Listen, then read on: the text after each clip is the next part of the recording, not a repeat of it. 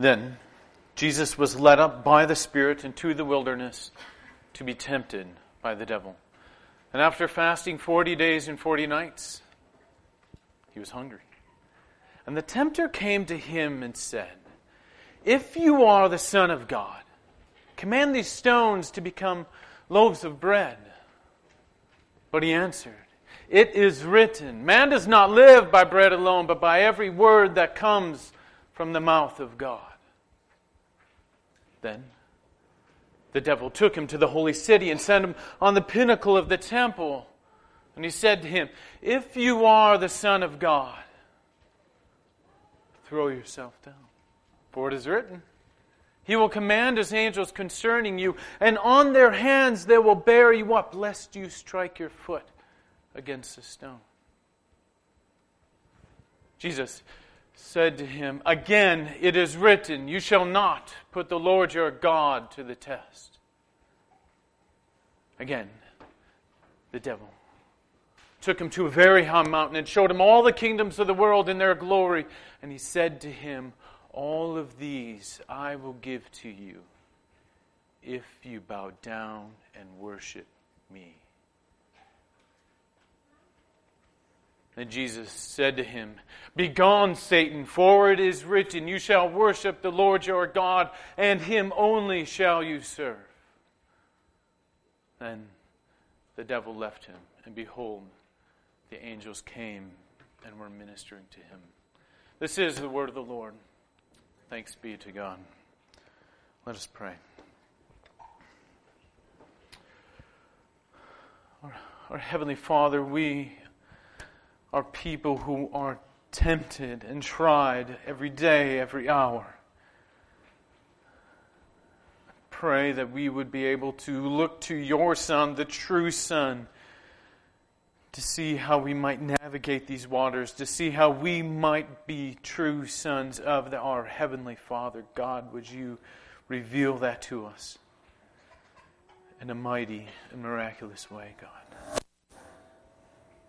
We need you and you alone to make these words come true in our hearts. Amen. So the same question that Jesus Christ had to wrestle with, it's the same question that you and I have to wrestle with. It's the main question for us all. Is Jesus Christ the Son of God? Is Jesus Christ the Son of God? And that's our main idea. Is Jesus Christ is the Son of God. And then we're going to be looking at verses 1 through 4. As this Son of God, we're going to see His complete dependence upon the Father. Verses 1 through 4. We're in Matthew chapter 4. Verses 1 through 4, we're going to see His complete dependence upon the Father. And then a little bit lower, verses 5 through 7, we're going to be seeing how this Son, the true Son, is following the will of God. He's following the will of His Father in verses 5 through 7. And then verses 8 through 11, we see His unwavering allegiance, where Jesus Christ is tempted to bow down to Satan, yet His allegiance is to God and to God alone. So, main idea, just to recap, main idea, this is where we're going. Jesus Christ is the Son of God. Verses 1 through 4, we see His complete dependence upon the Father. Verses 5 through 7, we see His following the will of God. And then finally, wrapping it up in verses 8 through 11, we're going to be seeing His unwavering allegiance to His Heavenly Father. Verses 1 through 4, the Christ's complete dependence upon God. Let's go back to the text.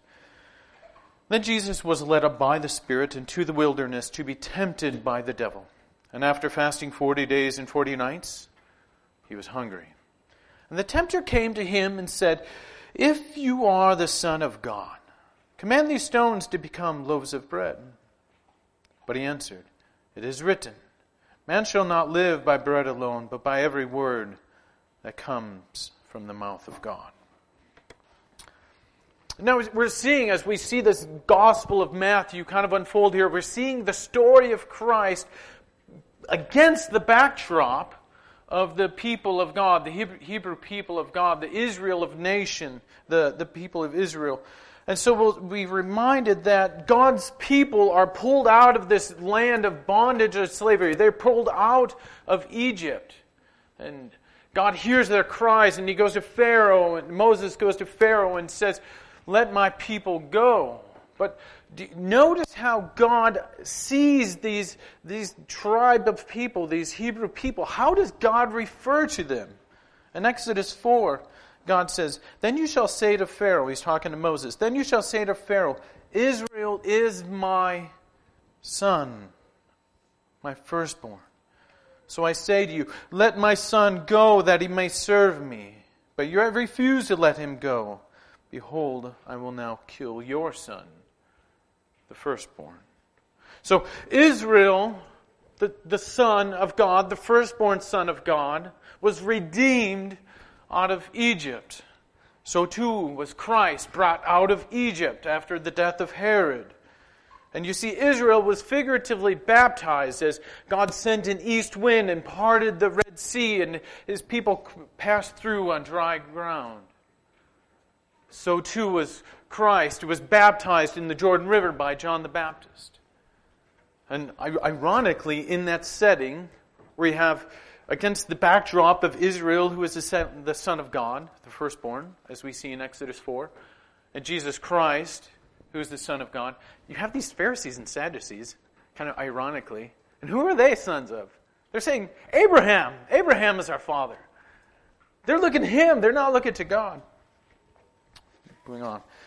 So then we have Christ coming up out of the water, and you have this bold declaration of God the Father, declaring, "This is my beloved Son, with whom I am well pleased." But with the Israelites, because of their refusal to go into the promised land, see, they're brought out of Egypt. They don't wander 40 years right away. They go to the promised land. They're at the cusp. But they doubted God and His goodness. And they refused to go into the promised land that God had set aside for them. So God kills off everybody. It makes them wander in the desert for 40 years. And everybody that's 20 years old and over passes away in the desert. So you have this 40 years of wandering, which is God's judgment on His people. So too you have Christ in the wilderness, not for 40 years, but also for 40 days. And in every instance that we see against this backdrop of Israel, every instance where they have failed, we see that Christ is being faithful. You have Israel, who is the Son of God, and they walk in rebellion against their father. So we see that Christ is the true Son of God, walks in complete obedience to His heavenly Father. So then, we're not surprised in the slightest when Satan wants to tempt Jesus Christ. He goes right for the jugular. He goes for Christ being the Son of God. So in this first temptation here, we see Christ is in the wilderness. He's been fasting for 40 days and for 40 nights. He's like us. He's human. And in these moments, you see that the subtle words of Satan can become like sweet nectar, you know? And you hear him beginning to bring up these doubts in the mind of Christ. Did God really say? It must be that your Father doesn't love you, because He wouldn't let you starve, would He? After all, He wants what's best for you. Surely this bread must be pleasing to the eyes. And it's rather obvious why this would be difficult for Christ. I mean, He's not just fully God, He's fully God and fully man. And so He's like us. If we hadn't eaten for 40 days and 40 nights, this temptation is real, it's palatable, it's right in front of Him. So with these temptations, under the umbrella of Jesus Christ being the Son of God, it's important for us to understand them. So we see if Christ fails at this temptation, how is He denying His sonship of the Father? How is Christ denying His Heavenly Father by making bread and eating it. It seems quite trivial. But by making His own bread, Christ is setting aside His complete dependence upon His Heavenly Father. He's not completely dependent upon the Father. He's doing it in and of Himself. Again, remembering the Israelites against the backdrop there. They're 40 years, they're wandering in the desert, and God has miraculously provided for them. He's given them manna on the ground. And that's just what Satan is asking Christ to do. It's nothing that hasn't been done before. And their dependence in the Israelites was completely upon God. But what you see with the Israelites is that they grumbled about it. And they hoarded the bread because they doubted their Heavenly Father. They doubted that He would provide for them the very next day. But Christ responds, we see, "It is written, man does not live by bread alone, but by every word that comes from the mouth of God." So this quote is from Deuteronomy 8. Now remember, when we see these quotes, you want to know, where do they come from? What's their context in the Old Testament? And how are they being fulfilled? How are they pointing to Christ? So this quote is from Deuteronomy 8. And the context is that God is making it abundantly obvious that this testing of Israel in the wilderness was to reveal their dependence upon God. I'm going to give a little more context here. Deuteronomy 8, and I'll start in verse 2. "Then you shall remember the whole way that the Lord your God had led you for these 40 years in the wilderness, that He might humble you, testing you to know what was in your heart, whether you would keep His commandments or not. And when He humbled you and let you hunger and fed you with manna, which you did not know, nor did your fathers know, that you might know that man does not live by bread alone, but by every word that comes from the mouth of God." So friends, we see here that the testing was to reveal their full and complete dependence upon God the Father. So that's why Satan's testing him to just make some bread. It seems quite trivial. Well, no. I'm completely dependent upon God the Father. He's dependent upon God the Father with bread, and He's dependent upon God the Father even without the bread as well. But look around us. Look at us. We do everything possible to insulate ourselves from any dependence upon anybody whatsoever. And in doing so, we act as gods in our own lives. So then when we have something, rather than looking to God, our Heavenly Father, and saying, "Praise be to God from whom all blessings flow," we look to ourselves and say, "Well done, good and faithful idol."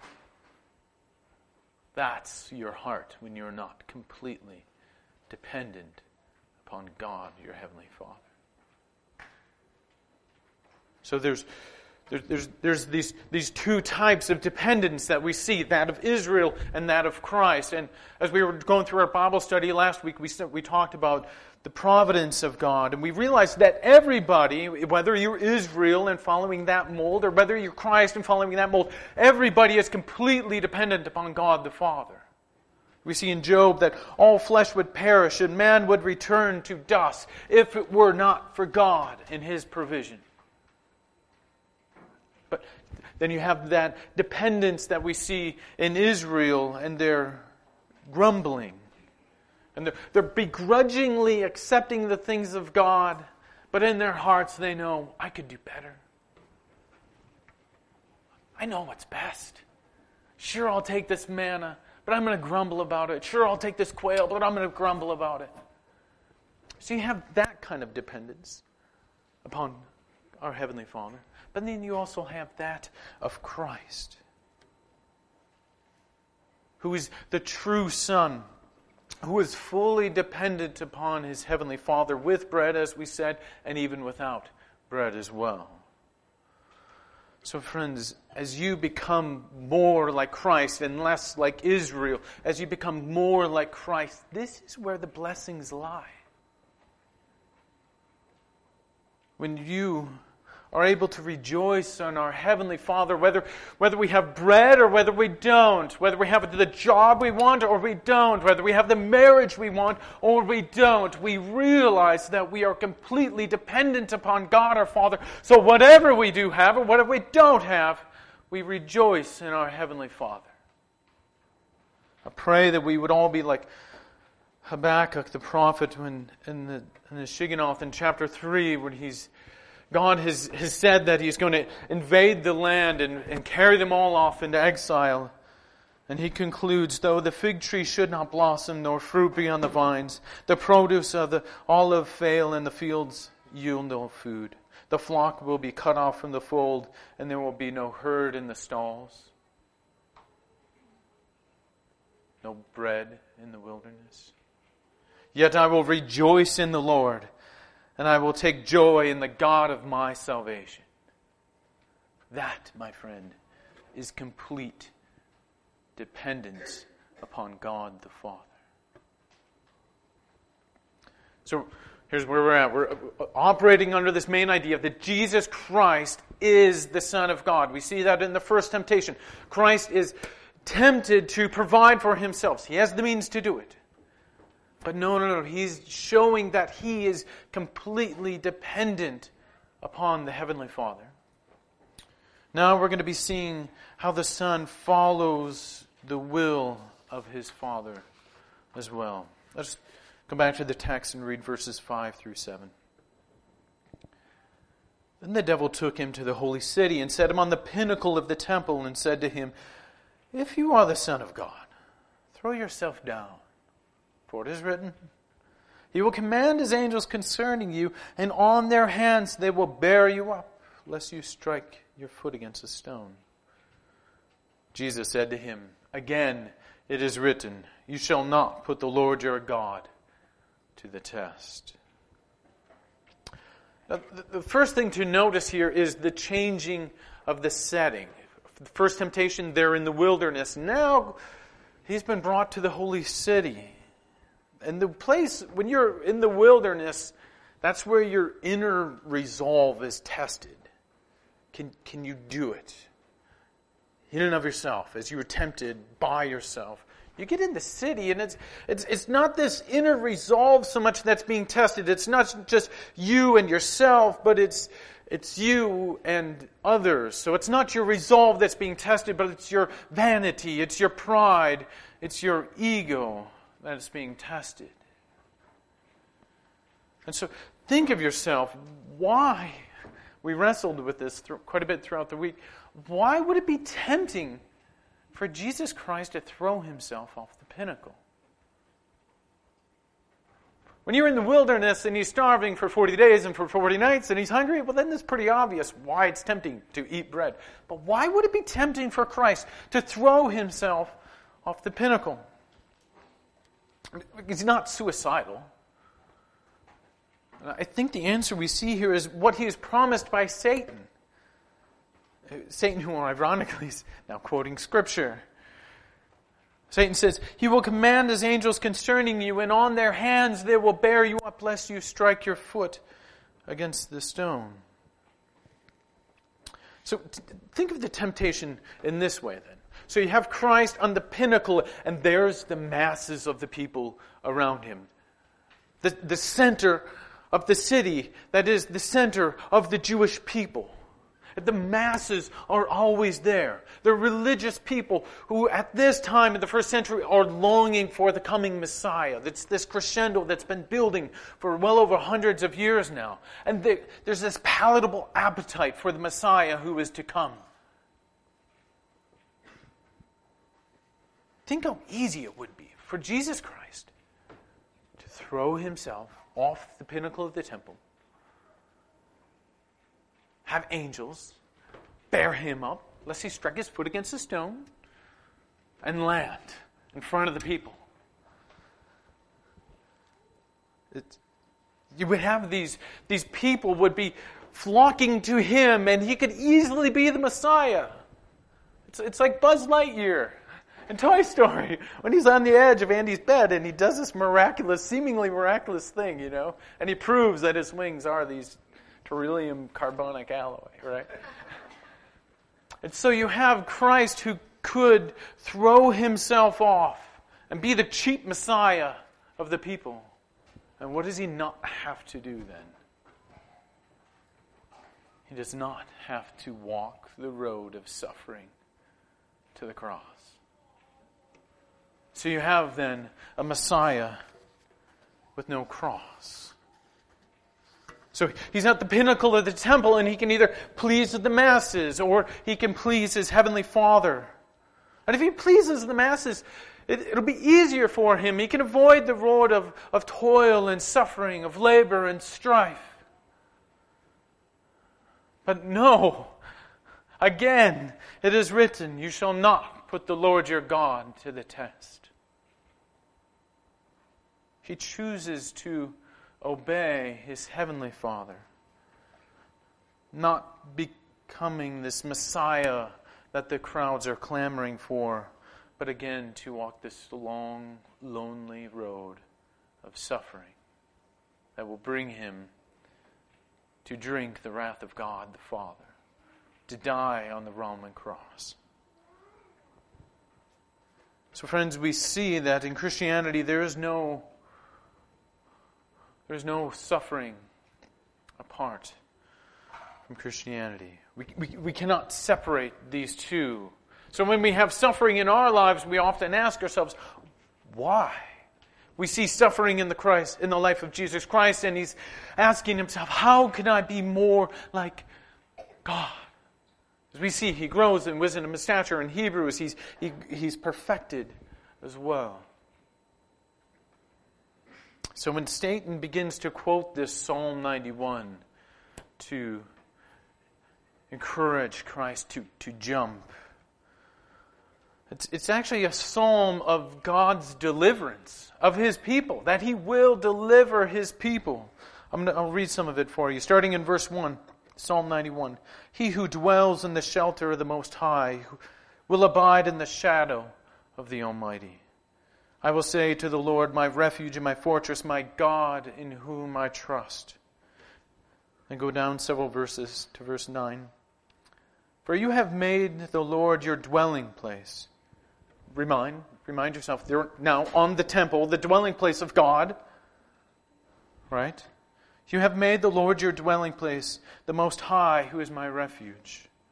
No evil shall be allowed to befall you, no plague shall come near your tent. And then Satan quotes verse 11 here, for he will command his angels concerning you to guard you in all their ways. On their hands they will bear you up, lest you strike your foot against a stone. And here's the key. Because he holds me fast in love, I will deliver him. So do you see the temptation a little more clearly now? Satan is equating, by quoting Psalm 91, Satan is equating God's deliverance to God's love. Go ahead, Jesus. Just take the easy way out. The angels will save you, and you won't have to suffer, and you can still be the Messiah. You can rule and you can reign without going to the cross. Doesn't your Heavenly Father love you? This cheap deliverance that Satan is offering Christ is like the riches of a prosperity gospel. Yeah, they see the riches of Christ and they equate it to some temporal riches that we have in this world. That's the same thing that Satan is promising by quoting Psalm 91. That Satan is promising to Christ that God, your Father, He'll deliver you from these temporal pains, this temporal suffering. 3 years of the long road of misery culminating in the death on the cross. Just save yourself of that. But the truth is, Christ was delivered. As Psalm 91 says, He was delivered, but not from temporal pain, but He was ultimately delivered. He was delivered over for our sin, but then He was delivered up once and for all to Heavenly Father. And given the name that is above every name, that at the name of Jesus every knee shall bow in heaven and earth and under the earth, and every tongue and tribe confess that Jesus Christ is the Lord, to the glory of God the Father. Yeah, Christ was delivered, not temporally, but ultimately, through the road of suffering. So this temptation to avoid the road of suffering is precisely why Christ responded the way He did. Christ says, "You shall not put the Lord your God to the test." And it's from Deuteronomy 6. And it's referring back to the full context, or the full quote is that you shall not put the Lord your God to the test as you tested Him at Massah. And this is referring back, Jesus quoting Deuteronomy 6, referring back to an event in Exodus 17. This event in Exodus 17 when they're at Massah, the people of God are on this long road of suffering. They've been delivered out of Egypt. And right away, what do? They begin despising this long road of suffering from redemption to the promised land. God has redeemed them in a miraculous way. He's pulled them out of Egypt. He's delivered them. He's killed the firstborn son. He's parted the Red Sea. He's provided for them in many ways. He's given them manna. And then they begin grumbling. Grumbling about lack of water. And they say, "Why have you brought us up out of Egypt to kill us and our children and our livestock with thirst?" They begin to despise the road of suffering between the redemption and their glorification. The same temptation, remember this narrative of Christ against the backdrop of Israel, the same temptation that was given to God or to Christ to avoid this road of suffering. Just throw yourself down. You can be a cheap Messiah. You don't have to suffer. You don't have to go to the cross. It's the same temptation that we are faced with, to forsake the road of suffering. And it's easy for us to believe this lie, that we can have the Christian life apart from suffering. If God loves me, then I won't have to do this. And we do everything we can to avoid suffering. Everything possible. We hide ourselves at work. We look at pornography rather than pursuing our wives, or we watch another movie instead of talking to our husbands, or we turn to alcohol just to numb it all. We do these drastic things to avoid true suffering. However, do you notice the equation between God's love and suffering? Of all of the paths that He could have had His Son take in this world, of all the paths He could have taken, what is the path that Christ walked? He walked the path of suffering. And that is what God the Father had for Him. And we never deny the love that God the Father had for His Son. So then, why do we begin to doubt the Father's love when we see suffering in our own lives? As Adam and I get to know you guys, not only on the surface, but now even deeper and deeper, we know that all of us have stories in our lives that are either current or former seasons of suffering.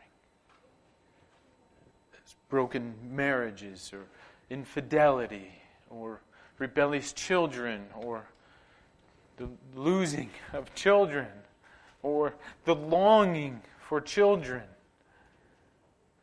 All of us have this path of suffering that we are walking on. But when we're able to, as Christians, recategorize this suffering, and we see that Christ, our heavenly Christ, has suffered as well under the will of God, then we as Christians are able to realize that this suffering is not only not denying the love of God the Father, but is actually a sign of God the Father's love for us. That we as Christians would be chosen to suffer as our Messiah has suffered. What a glorious thing. So don't fall into the temptation that was given to Christ to throw yourself down, to avoid this suffering. There's many ways to avoid it, my friends. Don't fall temptation to avoid this road of suffering. So friends, we're seeing that Jesus Christ is the Son of God. Verses 1 through 4, He is completely dependent upon the Father. This Heavenly Father that has sustained Him even without food, and we are then remembered that this spiritual nourishment from God our Father is far greater than any physical nourishment we might have. And then verses 5 through 7, so He's completely dependent. Verses 1 through 4. Verses 5 through 7, we see that He doesn't jump, but He takes the road of suffering. That is, He follows the will of His Heavenly Father. That is the mark of a true son. Finally, we're going to be seeing how Jesus Christ, as the Son of God, displays His unwavering allegiance to the Heavenly Father. Let's return to the text, verses 8 through 11. Again, the devil took Him to a very high mountain and showed Him all the kingdoms of the world and their glory.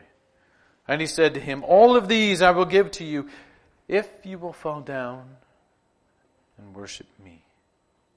Then Jesus said to him, "Begone, Satan, for it is written, you shall worship the Lord your God, and Him only shall you serve."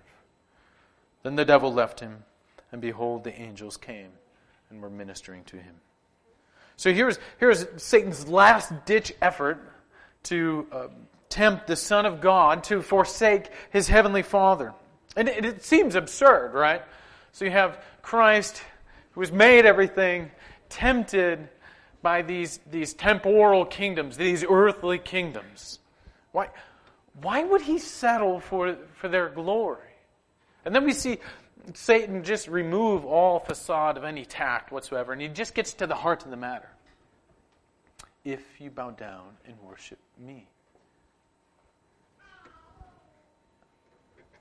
And the third time, so how does Christ respond? How does He respond again? It is written. Just as an aside, you see Adam and Eve in the garden. They're tempted, and how do they respond? They behold the fruit. They hold the fruit and they look at the fruit, and it was pleasing to the eyes. Now contrast that to Christ. It is written, again it is written, for it is written. A massive difference between the failing of Adam in the garden when he's beholding the fruit. And it looks pleasing. As with the sins of the world, they look pleasing to the eyes. But don't, my friends, don't behold the fruit, just behold the glories of God. It's going back. How did Christ respond? Again, it is written, it is written, it is written. You shall worship the Lord your God, and Him only shall you serve. And it's again quoting from Deuteronomy 6, where Moses is warning the people not to worship the gods of the Canaanites. And that is, not to worship the kingdoms of the world, these temporal things. Now, can you imagine someone forsaking the glories of God? Forsaking the glories of God for the kingdoms of this world, something temporal. Can you imagine that? Well, of course you can. You do it all the time. You do it all the time. How concerned are we about our neighbors and what they think of us? That we internally we just shut down when there's an opportunity to share the gospel. We're concerned about what they think rather than telling them they're sinners in the hands of an angry God. But no. Don't worry. Worry more about what they think of you. Or you neglect your family. This is me. You neglect your family and work needlessly long hours for the praise of men rather than the glory of God. Or perhaps you parent your children in such a way that you discipline them and you push them down and you get them to respond the way that you want at that moment. But you know there's this groundswell of rebellion against you, and there will be rebellion against God. But you don't care. You would rather look good at that moment rather than glorify God with your children. You would rather glorify yourself in front of other people. The whole lot of us, friends, don't you see that the whole lot of us, we're all wretched sinners. We are Israel. We are the unfaithful children of God. But praise be to God, there is a Son who is faithful. One who is completely dependent upon the Father. One who follows the will of His Father. The one that has unwavering allegiance to God the Father. Praise be to God that we have Him. And so, friends, we can be adopted children. Though we are rebellious in our nature, we can be adopted children of God by believing in Christ, the true Son of God. And trusting in Him rather than our deeds and our filthy rags. Let us pray.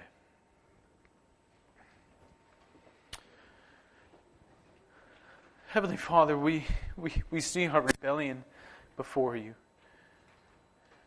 How we are unfaithful children, and time again we see that You give us good gifts and we grumble, and You give us more provision and we despise You all the more. God, I pray that You would give us hearts that desire to be true children of You.